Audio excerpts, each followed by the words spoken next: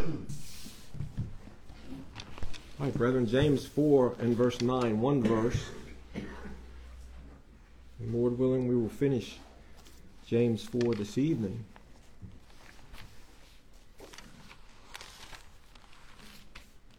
James 4 and verse 9. Paul wrote to Timothy, he said, all Scripture is given by inspiration of God and is profitable for doctrine, for reproof, for correction, for instruction in righteousness. Good passage to remember when you're in your word, when you're reading your Bible, that the man of God, the woman of God, the Christian may be perfect and thoroughly furnished unto all good works. And suffice it to say, beloved, that I'll speak for myself when I'm studying these things. I struggle as much as I can, and I want to put myself under the magnifying glass of the Scriptures. And so suffice it to say, when I read the Word of God, I need instruction, I need reproof, I need correction. And that's how we ought to read the Word of God. I think of Bryce's compass that he got. Did you see Bryce's compass? Bryce has a compass that I think Bethany gave to him, right? And it has Proverbs 3, 5, and 6 on it. Trust in the Lord with all thine heart. Lean not unto thine own understanding. And then when you open it up, it's got a compass in it. And on north, it doesn't have N. It's got Lord, the Lord. And so, true north. And beloved, this is our true north. It keeps us on correct course. James 4:9, he said this. He said, be afflicted and mourn and weep. Let your laughter be turned to mourning and your joy to heaviness. Let's pray. Father, please help us in your word for this few minutes, I pray. Heavenly Father, that you would point us to Christ, O God. I pray that in every aspect of our Christian lives, Father, that we would continually be being pointed back to you. Father, when we stray, that we would turn not to the right hand nor to the left. Father, that you would give us the grace and the help to ponder the paths of our feet. Lord, that we would walk in the ways of wisdom, that we would always be walking toward that straight gate which leads to eternal life. Oh God, help us all, Father. We are in great need of you in this very moment and every moment of our lives. Help us, Father. Lord, we pray for your grace and your strength. And Lord, we ask for your forgiveness for our sins. Lord, I pray that, Lord, we would ever be aware, Father, of our own personal lives, and may we never take sin lightly, Father. Help us, we pray in Jesus' name. Amen. Why did James write this, be afflicted and mourn? Well, we read chapter 4, and we know what was happening. These believers had sinned against each other, and worse, they had sinned against God. What James commanded the Christians to do there, it all kind of comes under that heading of drawing nigh to God, and he will draw nigh to you. He said, cleanse your hands, ye sinners, and purify your hearts, ye double-minded. And then he gets to this, that they would afflict themselves. This be afflicted is to afflict yourself. I think of Daniel when he prayed in Daniel 9. I just read that. Daniel put on sackcloth, he rent his clothes, and he confessed his sins and the sins of the people of Israel to the Lord. So that putting on sackcloth and sitting in ashes was a sign of mourning and shame for their sins. Beloved, this should be the response of every one of our hearts when we sin. It should be sorrow. It should be that we're sorry for our sins in the right direction, beloved, vertically to our God. But there was no sorrow, there was no mourning in the hearts of these people, these brethren that James was writing to. Instead, there was pride, there was lusting, there was fighting, there were carnal prayers, carnal desires, there was the love of the world.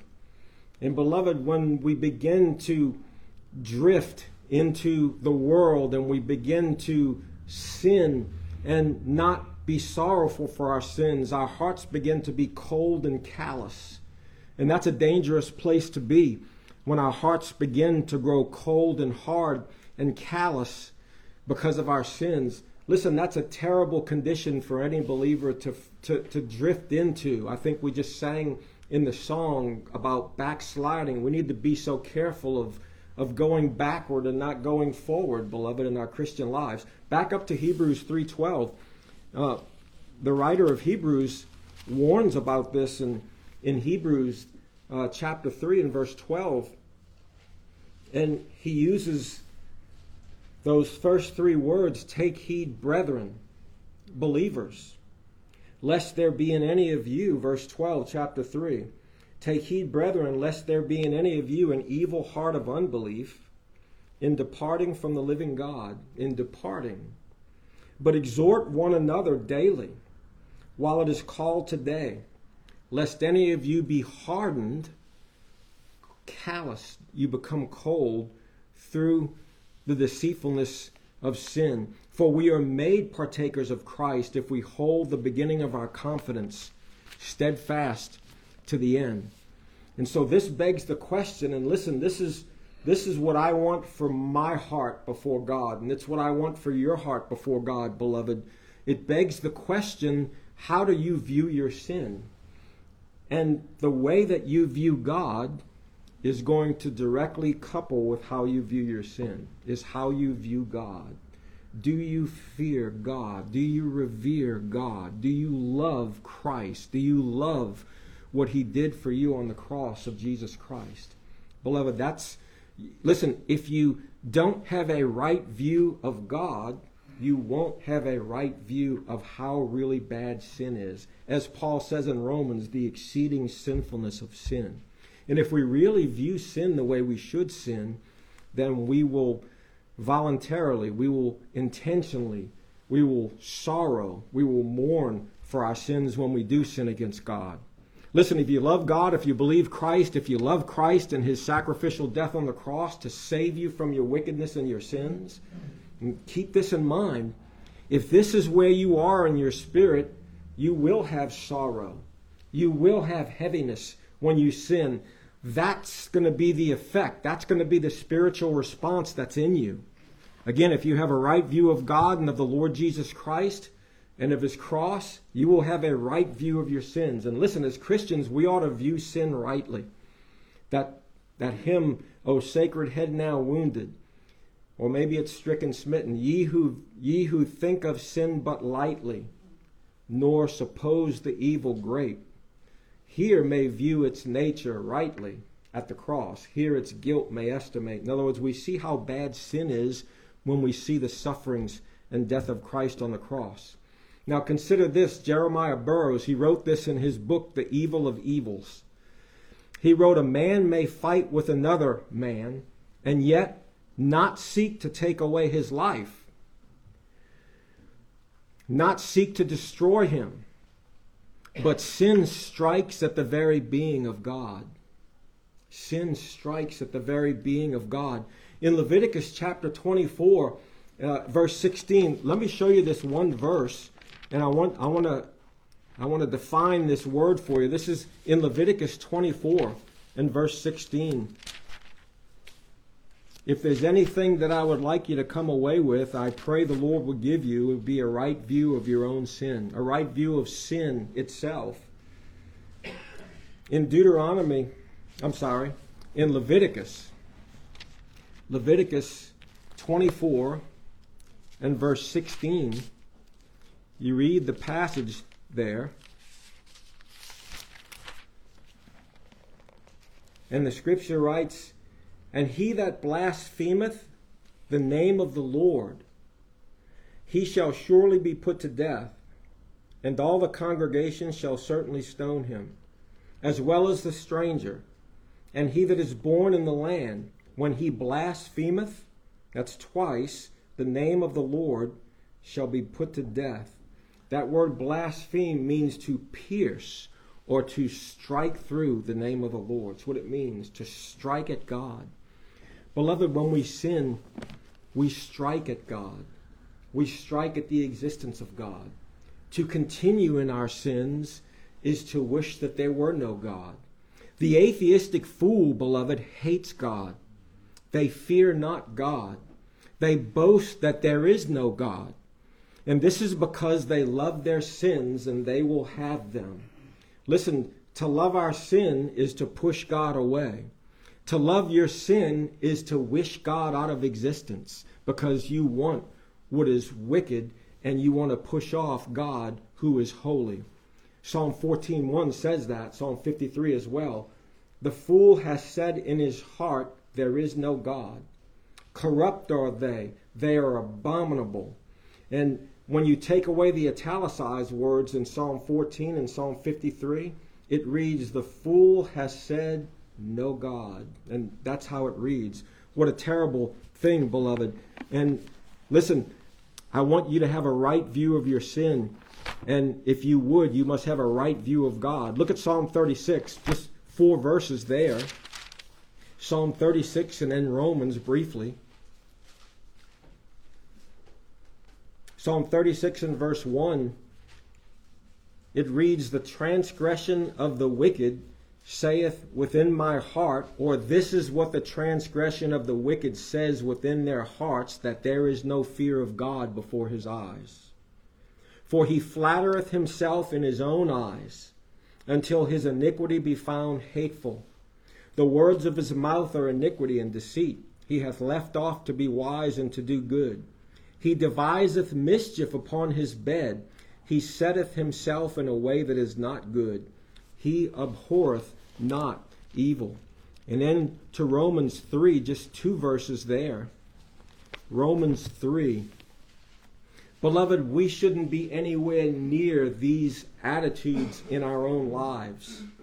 We shouldn't be anywhere near this. This should not be our conduct, our attitudes. It should not be the way we think. Romans 3 and verse 16 says, of the sinner, destruction and misery are in their ways, and the way of peace have they not known. There is no fear of God before their eyes. To sin with impunity, to sin and love your sin, to sin and continue in sin, is to have no fear, no reverence, no esteem for God before your eyes.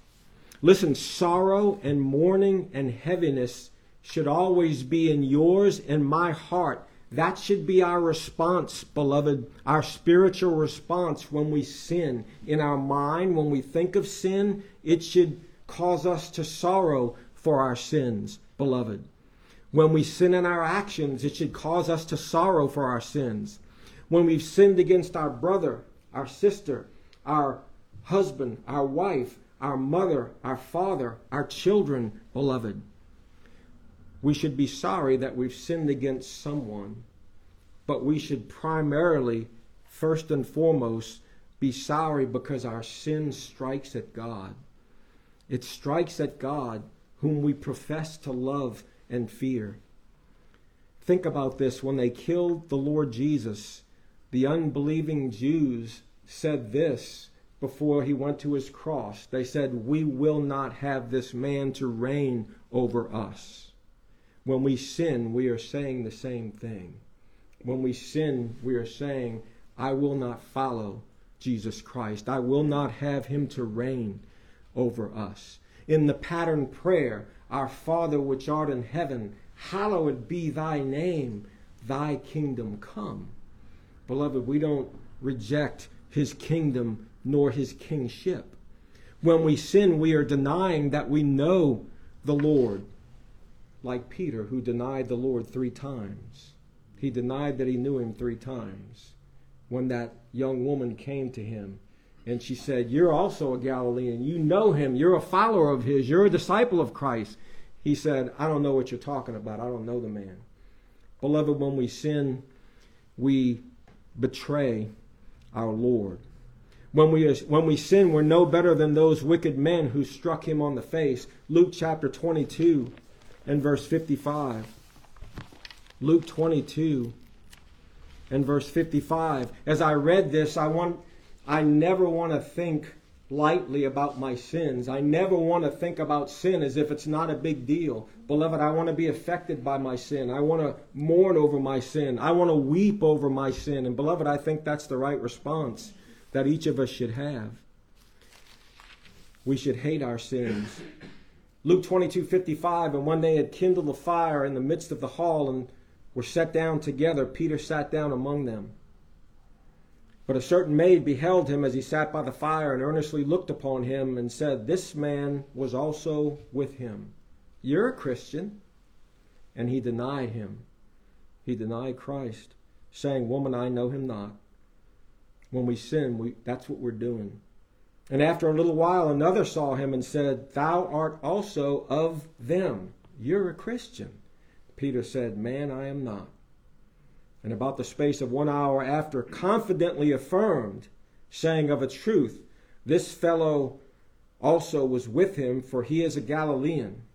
And Peter said, "Man, I know not what thou sayest." And immediately, while he yet spake, the cock crew. And the Lord turned and looked upon Peter. I cannot imagine those eyes turning and looking upon Peter. I've thought about what did his face look like? What was the expression of the Lord's face? And I have to believe that it was the look of love toward Peter. I don't know what it was, but the Bible says here that Peter, when he looked upon Christ, he went out and he wept bitterly. Beloved, sometimes we find ourselves in a place like Peter. What was Peter thinking? You would think that the Peter that we know from the scriptures would never do that. But here he was, denying 3 times. I mean, bold-faced denying. This wasn't just something where he just kind of didn't say anything. I mean, he asserted 3 times, "I don't know him." And beloved, my Lord just showed me when I sin against him, it's like I'm saying, I don't know Christ. I don't know Christ. I don't fear God. I don't love Christ. He didn't die for my sins. I don't have anything to do with him. And the amazing thing about that, beloved, for God's people is that Jesus doesn't stop loving us. Amen. God does not stop loving us. That in itself ought to make us fall on our face with weeping and sorrow that our Lord will not cast us off. How can we not be full of sorrow and heaviness when we sin against our Heavenly Father, whose love is always towards us? His love never turns from us. His mercy toward us never ceases, even in our intentional failures, like this of Peter. His faithfulness to you, child of God, reaches unto the clouds, his mercy unto the heavens. His goodness and his kindness, his patience and his long-suffering toward you will never cease.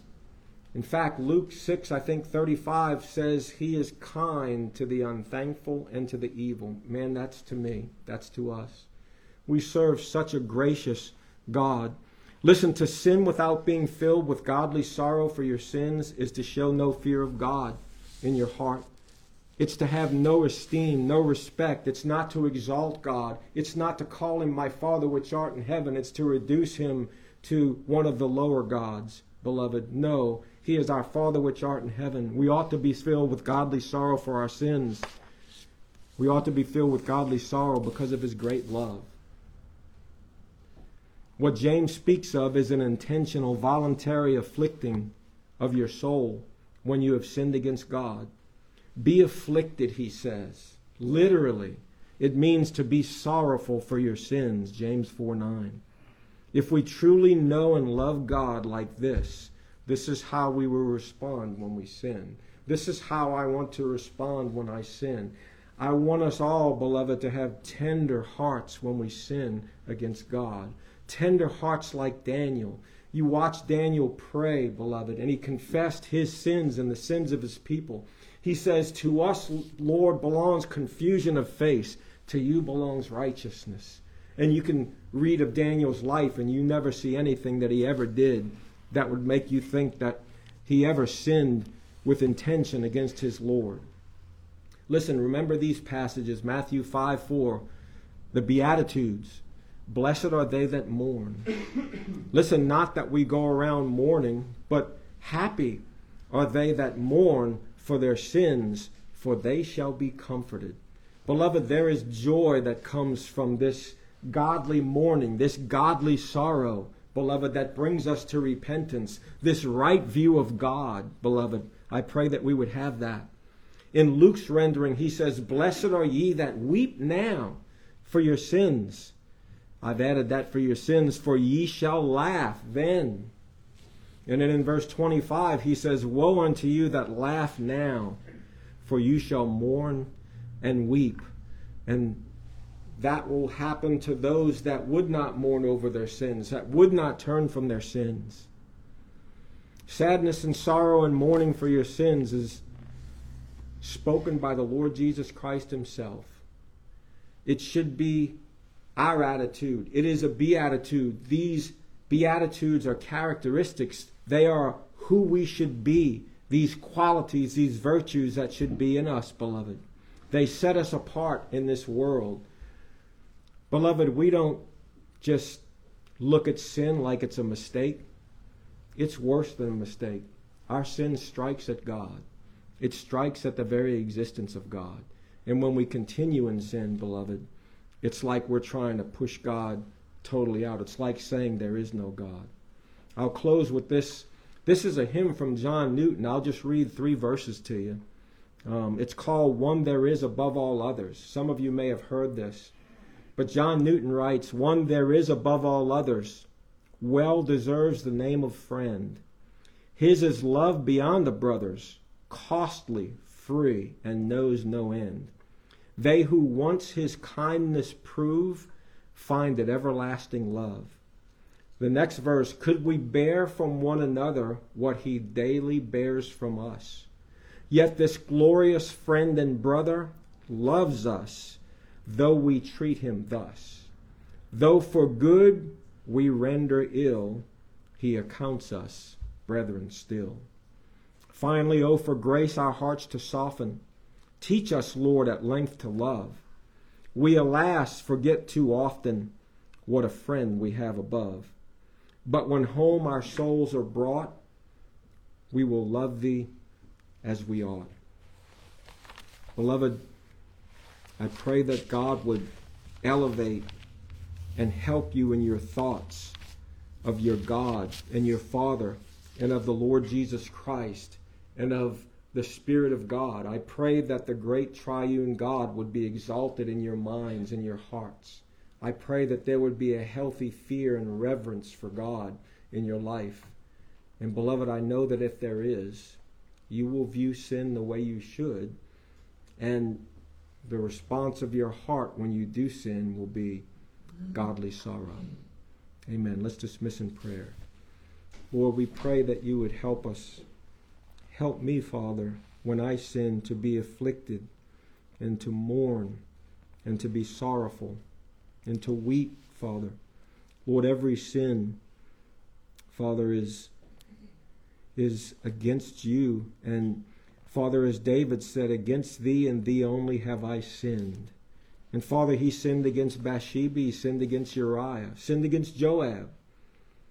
But yet, Father, he said rightly, "Against thee and thee only have I sinned." Father, that's our sin resides there. Oh God, I pray that when we do sin, we would have sorrowful and penitent hearts. And may it be because of our love for thee. May it not be manufactured or synthetic. May we not pretend, Lord, but I pray that this would be what's in our hearts toward thee, oh God. I pray that we'd love you more and more. Father, I know that as James taught this to the brethren, so it is being taught to us, Father, and this sorrow will bring joy, Father. Blessed are they that mourn, they shall be comforted. And so, Father, this is when we are wayward. This is how we draw nigh to you, Father. Again, this is how we return to you. And Lord, I pray that you would help us all. Father, please help us in our Christian lives. Father, we cry out so often with Paul, "O wretched man that I am, who shall deliver me from the body of this death? I thank God through Jesus Christ our Lord." Oh God, thank you so much for your great salvation. Oh God, help us in our Christian lives. Forgive us for our sins, Father. Forgive us for not having a right view of sin, nor of a right view of you. Help us, we pray in Jesus' name. Amen.